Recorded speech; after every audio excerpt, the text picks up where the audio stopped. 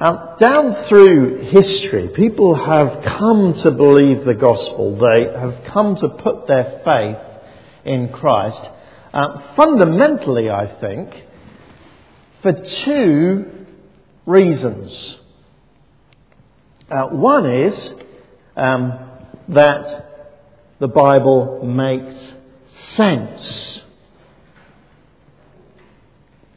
For instance, if you look in the book of Acts, all of the Apostle Paul's sermons could be summarised in 3 words. Jesus makes sense. Jesus makes sense to Jews as the fulfilment of all of their hopes of history. He makes sense to Greek philosophers in Athens as the fulfilment of all their philosophical musings. He makes sense to farmers out in the countryside in Lystra as the fulfilment of their inklings about God that they've got from their agricultural lives. Jesus makes sense. And down through history, teachers have always needed to explain the Bible and shown how the message of the Bible makes sense in that world. And then people follow Jesus. But there is another reason why people become followers of Jesus that is very important, and perhaps we overlook it. Second reason is that the Bible works, Following Jesus works. Believing the gospel works. Living life according to the Bible works. In the Old Testament, the purpose of the nation of Israel was that they should be a community that worked, that functioned well, and so they would display to the nations the glory of God, and the nations would say, "Come, let's follow that God." Or in the New Testament, the church is to be a community of people that works, that functions well and properly. "By this will all men know that you're my disciples, that you love one another," said Jesus. Or Peter says, "Live such good lives amongst the pagans that though they accuse you of doing wrong, they may see your good deeds and glorify God on the day that He visits us." Be a community that works, because then people will put their faith in Jesus, says the New Testament. And down through history, Christianity has actually won its victories in different eras in history, in different parts of the world, because it demonstrated that the Christian way of life works. It's healthy. In the first 4 centuries of the church's life, for instance, Christianity rose from being a persecuted minor sect to being the dominant force in the Roman Empire.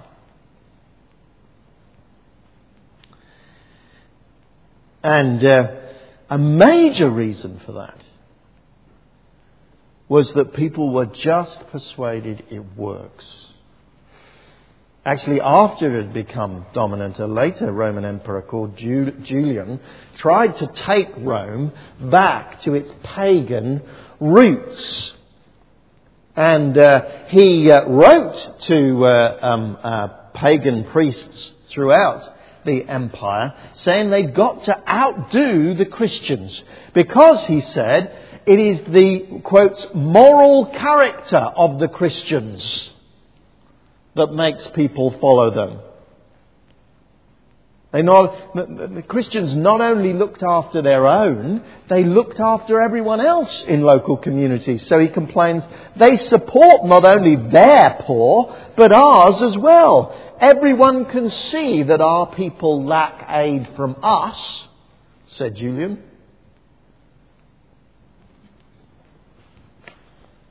And the gospel thrived in the first 4 centuries because people just knew and saw. It works. And so that has been down through the centuries. Just in the 19th century, for instance, it was the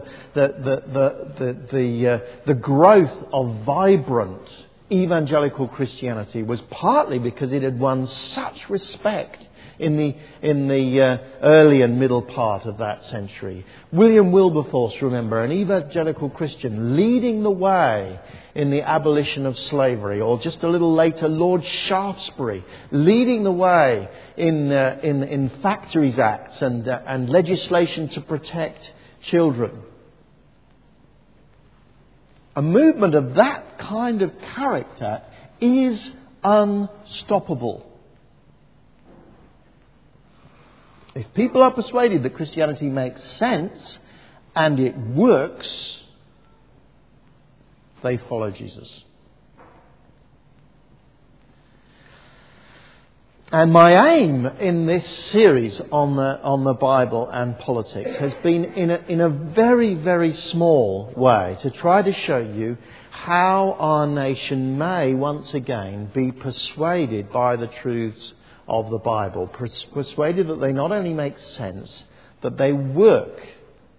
And I know for all of us it's been a stretch. It's felt like, to be honest, being an ancient explorer, sailing a vast ocean and occasionally touching great continents, having a little look at the coastline and then moving on. We've not almost begun to scratch the surface of the issues that the Bible actually addresses in our modern world.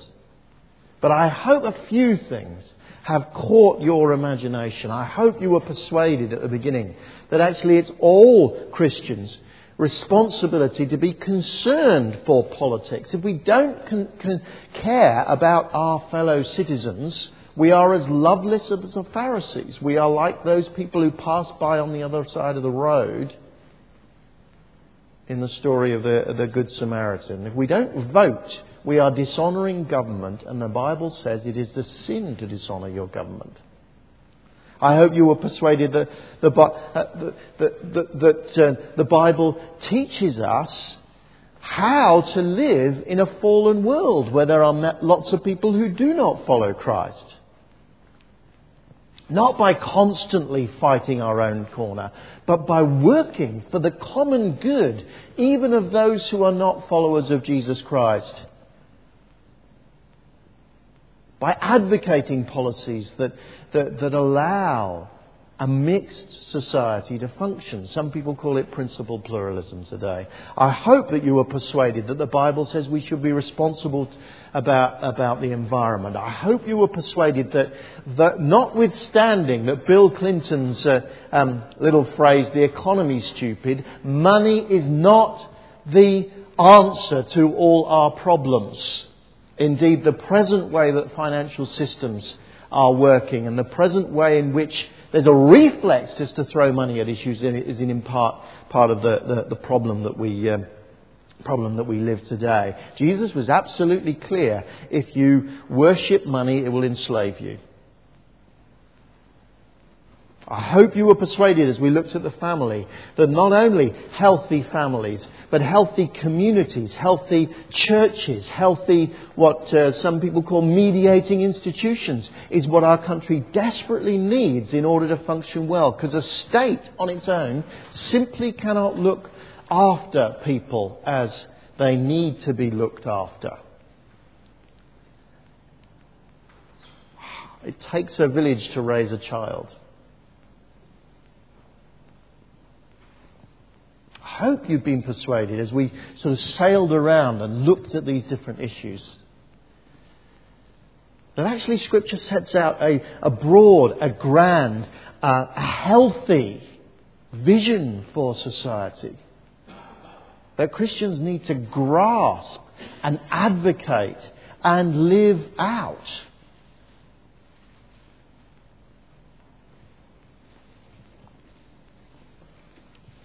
It is through reading their Bibles that millions and millions of Christians have lived out their lives in the real world, loving their neighbours as themselves, loving their enemies, modelling what a good life is all about, and in the process of bringing glory to Jesus. And we can be part of that story. For the last 100 years or so in this country, at least in some ways, Christianity has been more or less in retreat, and there are many reasons for that, but one of the reasons, it seems to me, is that actually a secular vision for society seemed so attractive. But actually, as the 20th century wore on, and now we're in the 21st century, we're starting to see some holes in that, particularly in the way that the family has disintegrated and caused a rising tide of problems in society. And it is a moment, it seems to me. By moment, I don't mean just this year, but perhaps the next few decades, when people will be looking around for some different way to live our lives. And most of you here are young enough that you will have an opportunity to model that and witness to that for decades to come. That is our calling.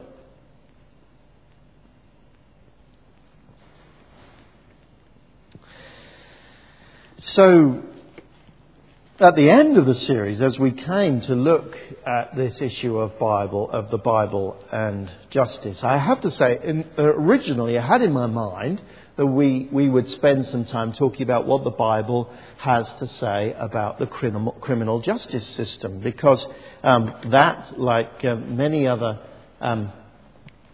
things in society, is in trouble. Prisoner numbers are at an all-time high at the moment. They've risen 66% in the last 15 years. The only solution proposed is more prisons. One source I read suggested that the building program for prisons is bigger than the building program for the Olympics. But actually, prisons seem to be increasingly encouraging reoffending, so that the reoffending rate in 1993 from prisoners was 53%. By 2004, it's risen to 65%. We have some problems here. Overall crime is not rising at a great level. Those things are difficult to measure. But violent crime has been rising steadily for the last 50 years. Interestingly, the long-term history of violent crime has been plotted. It's always dipped when vibrant Christianity has been really functioning in Britain. And it's always risen when godlessness has been on the rise. But we're not going to talk about that too much. I could have spent time, for instance, pointing out some of the things that the Bible makes very, very clear. Crimes in the Bible, in the Old Testament, which sets out the pattern for our understanding, they're against individuals, not the state. The role of the criminal justice system was to mediate between individuals. And in this country, that idea has steadily eroded for the criminal justice system, so that now virtually every criminal act is tried as a crime against society, or literally in the courts, against the Queen. There is a movement called restorative justice. I've given you some links to it in your notes, to try to bring back that connection between people. And it's already demonstrated that victims feel much more satisfied by the criminal justice system if they are involved in dealing with the criminal, and reoffenders as well, in certain studies at least, reoffend much less when they're brought face to face with the person they've wronged. Perhaps the Bible has something to say to us. I could have talked about the fact that crimes against property were dealt with by restitution and compensation. That is, the person got what had been stolen back, and also an equal amount of compensation.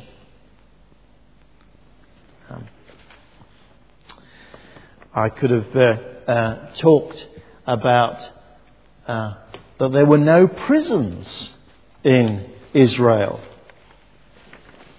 Very interesting observation.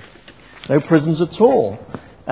What does that mean for today when the only thing we seem to be doing is putting people in prison? Of course, one of the reasons why there were no prisons in Israel was that there was the death sentence in Israel, and maybe there are good reasons for us finding other ways of dealing with people than the death sentence. But another major reason why was because people paid for what they had done within the community still.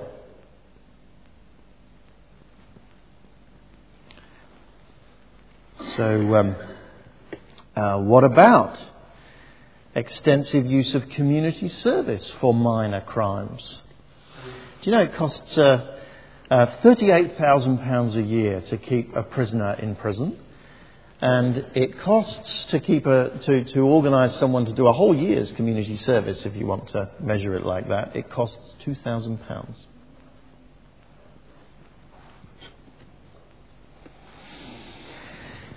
What about tagging? What about curfew orders and so on? I could have talked about those, but I'm not going to. I'm going to talk about this.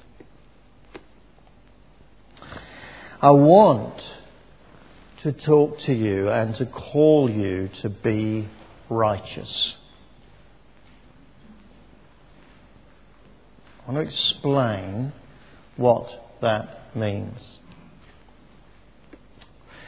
Righteousness, particularly in the Old Testament, is the English translation of an interesting Hebrew word, tzedakah. And what we think of when we think about righteousness is a law court. It's about legal righteousness. It's about obeying laws. But the word righteousness in the Old Testament is much, much richer than that.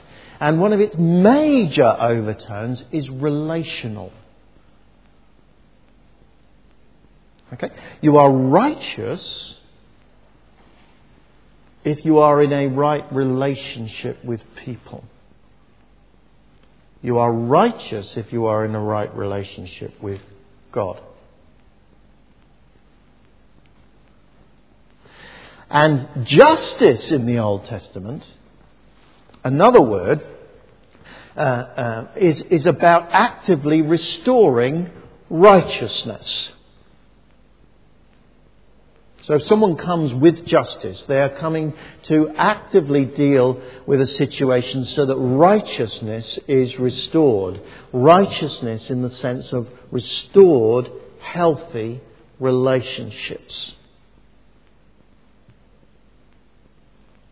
It's an awful lot of sense of what, for instance, we read just a little while ago in Isaiah 42. Here is my servant, whom I uphold, my chosen one in whom I delight. I will put my spirit on him, and he will bring justice to the nations. He will not shout or cry out or raise his voice in the streets. A bruised reed he will not break, a smouldering wick he will not snuff out. In faithfulness he will bring forth justice. He will not falter or be discouraged till he establishes justice on the earth. In his law the islands will put their hope. The New Testament says that is an anticipation of Jesus. And yet when Jesus comes along, he does something really quite surprising. If we're expecting him to fulfill that. He doesn't set up laws. He doesn't set up tribunals.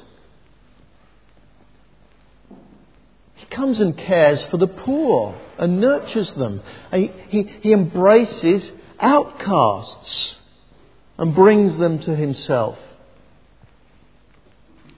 How is he bringing about justice or righteousness?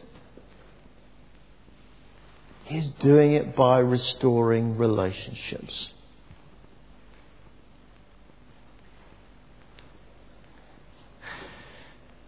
So I want to call you to be righteous. First of all, to be righteous towards God. Because you see, the ultimate righteousness that Jesus achieved, Daniel's already alluded to. The ultimate restoration of relationship that Jesus achieved was through his death on the cross. Notice how Peter describes it. Christ died for sins once for all, the righteous for the unrighteous, to bring you to God. He was restoring that most fundamental relationship, our relationship with God, by paying the penalty for our sins in his death on the cross. And so, crucially, making us righteous because now we're right with God. There is no penalty to pay anymore. That's the Old Testament understanding of what it means to be righteous, and it gets taken up in the New Testament. Being right with God. If you're not yet a Christian here, then the Bible says this is your big issue. This is the big thing to get right. The fundamental, the foundational thing to get right. We need to be right with God. And we cannot do it through our own righteousness. We've destroyed our own unrighteousness. We've blotted our copybooks. We have made ourselves not right with God. We do it because Jesus actually dealt with that and then made us righteous, uniting us with God.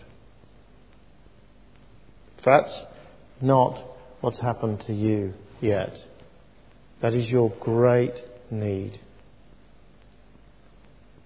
We need to seek God's forgiveness. We need to ask that Jesus' death on the cross for sins was for my sins.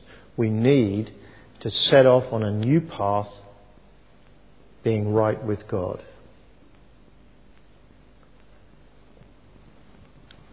Be righteous towards God. But this is the big thing I want to call you to. Be righteous towards others.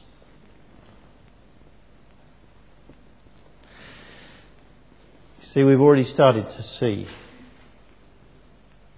being righteous towards others, being righteous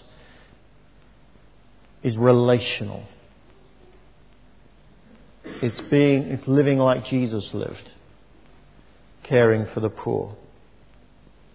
Jonathan Sacks, the chief rabbi, in his book The Dignity of Difference, goes so far as to suggest that the meaning of that word tzedakah is compassion. And I'm very much indebted to Tim Keller, who came and spoke recently in Oxford, for pointing out to a group of us pastors this passage in Job 29 as a definition of righteousness. I rescued the poor who cried for help, the fatherless who had none to assist them. The man who was dying blessed me. I made the widow's heart sing. I put on righteousness as my clothing. Justice was my robe and my turban. This is righteousness he's talking about. I was eyes to the blind, feet to the lame.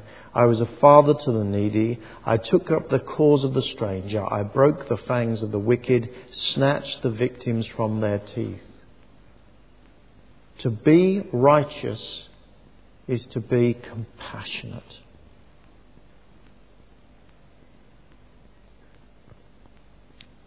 Some people think, well, righteousness is about obeying the law, and compassion and mercy is a different thing. It's about going beyond the law in generosity and so on to other people. The Bible doesn't say that's going beyond the law. The Bible says that is the law. You have a duty, a biblical duty, to be generous, to be compassionate, to care for others. It's not a voluntary contribution you do in addition to your legal righteousness. It is essential to your righteousness.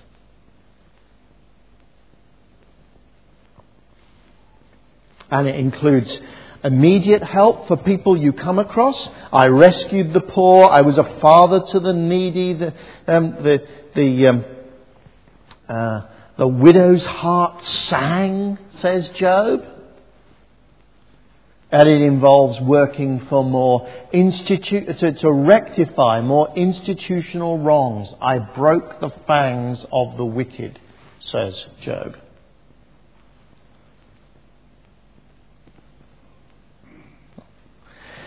All righteousness in the Bible hangs together. We cannot be righteous towards God. We cannot be right with God unless we are right with people. We cannot say that we've been obedient to God's law and righteous in that sense unless we've been compassionate and caring for the poor and the needy.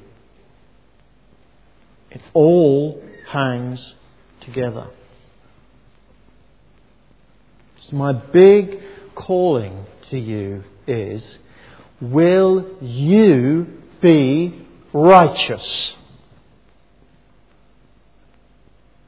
Will you make sure that you are right with God? It is your most profound need to seek His forgiveness, to avail yourself of Christ's death on the cross for your sins, to set out and follow Jesus. Will you be right with God? Will you be righteous towards other people? I do not mean simply obeying laws. I mean, will you allow your heart to go out to people?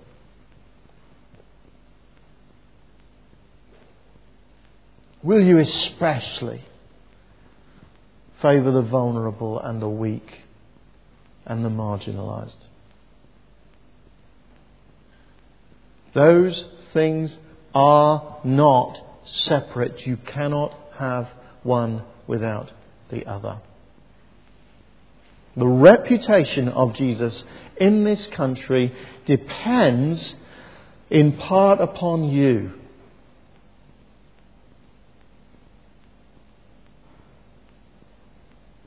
And people will not be impressed by simple, clever words that persuade a few, perhaps, that it makes sense. They need to see it works. And this is a moment. This is a moment as, to be honest, all the political parties, one way or another, have lost their way. You only need to listen to them arguing about details rather than stretching out a big vision, and you will see they've lost their way. Because society has lost its way. This is a moment for Christians to stand up and say, there are whole continents of biblical truth out there in this book, which will set you and society on a healthy path. We need people to mine the riches. But more than anything else, we need believers up and down the country who will live it, who will show it works. That is our calling. And if we live like that, then by the end of our lives, Jesus will be more glorified in this country. Will you be righteous?